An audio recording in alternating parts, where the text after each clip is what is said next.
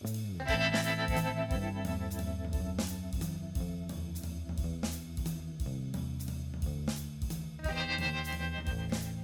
and welcome to the Brutally Honest Books podcast. I'm your host, Sarah Gironde, and I'll be giving you my honest thoughts on the books I read. While the reviews will be short and to the point, they'll include everything you want to know without any spoilers to help you figure out what you should read next. So with that said, let's jump right in. As you will have already seen from the title of this episode, today I'm going to be giving you my review of The Queen's Gambit by Walter Tevis. I'm sure you've already seen or at least heard that this was recently turned into a miniseries on Netflix. It was a huge success with record-breaking streaming numbers, and rightly so. I actually watched the show before reading the book, and I loved it so much that when I learned it was a book, I knew I had to read it, and it did not disappoint. In my opinion, this is a classic that should definitely be a part of your personal collection. The story is set in the 60s and follows the life of Beth Harmon, who goes from being an orphan to a chess grandmaster, but isn't without her fair share of struggles. She first learns to play chess at the age of 8 from the janitor at the orphanage, and is basically an instant prodigy. But this is also when the orphanage is giving all of the children sedatives, which she quickly becomes addicted to. And it's this addiction that follows her into adulthood as a form of stress relief, but also as a means of self-destruction. The entire novel centers around this tension between her potential for greatness as she advances through the chess rankings versus her compulsion to self-sabotage as a means of coping with her troubled childhood. Beth herself is a powerful character. Although she's quiet, she's still aggressive, competitive, and driven, while also struggling with addiction as she works towards living up to her fullest potential. And this is rare for a male author to write a female character this way. Even in present day, men rarely do women characters justice, but Tevis did such a great job writing Beth and all of the female characters that it was apparent she must have been based on real women that he was close with and admired. I think I remember reading an article that discussed how Beth is sort of this amalgamation of the strong women in Tevis's life that shaped him as a person, specifically his aunt, who actually taught him how to play chess.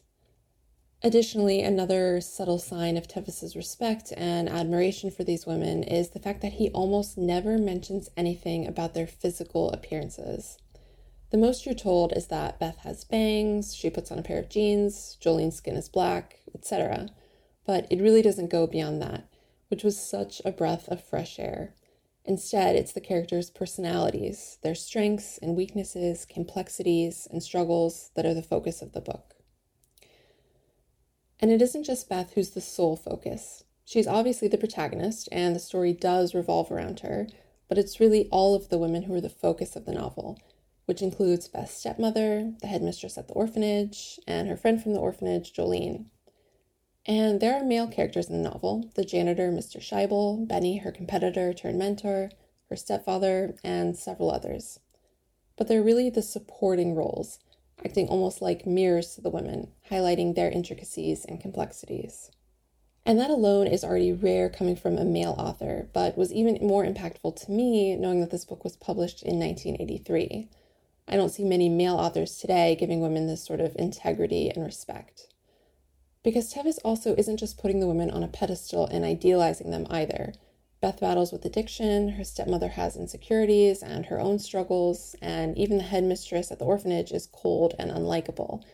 But it's this, portraying real women in real ways, that made this novel so progressive and enjoyable, and it's also what gave a lot of significance to the story. Something else that added to the sort of progressiveness is Jolene's character. Through some of her dialogue near the end of the book, Tevis openly addresses the racial inequality she had to deal with and how if she had been able to fulfill her potential, she would have gone to Harvard and been featured in Life magazine like Beth was.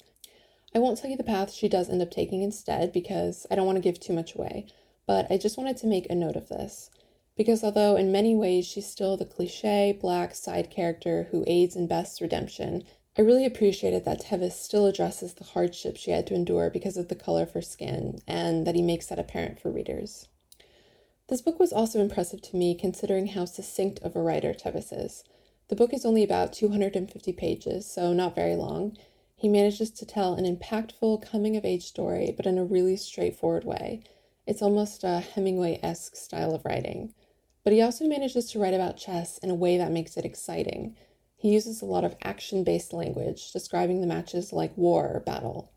So just like the Netflix show, you'll be on the edge of your seat while reading this book. And just like the show, you also don't need to know how to play chess to follow along. I'm sure it definitely adds to the story, and I'm sure chess players will be able to get a little bit more out of it. Tevis himself was actually a chess player, which is sort of obvious when you read the book, but you definitely won't be excluded if you don't know anything about chess. After watching the show, I actually listened to an episode of NPR's Pop Culture Happy Hour podcast where they talked about the show. And on the podcast, they spoke with a young female chess expert about how accurate the show was, and that was a lot of fun to listen to. So I also recommend checking that out if you're interested. But like I said, the book doesn't exclude you if you don't know anything about chess. I personally think this book will resonate with anyone who's pushed themselves to fulfill their potential. Really anyone who's given something their all to become the best they can be. And it's all these themes that make this book a classic with a big rereadability factor. It's empowering and inspirational with a dynamic and driven protagonist who, through equal parts skill and fierce determination, comes to dominate the traditionally all-male world of chess. And it's a book you can continually revisit time and time again, which is why I'm going to give this 5 out of 5 stars. I definitely recommend it, especially if you enjoyed the show.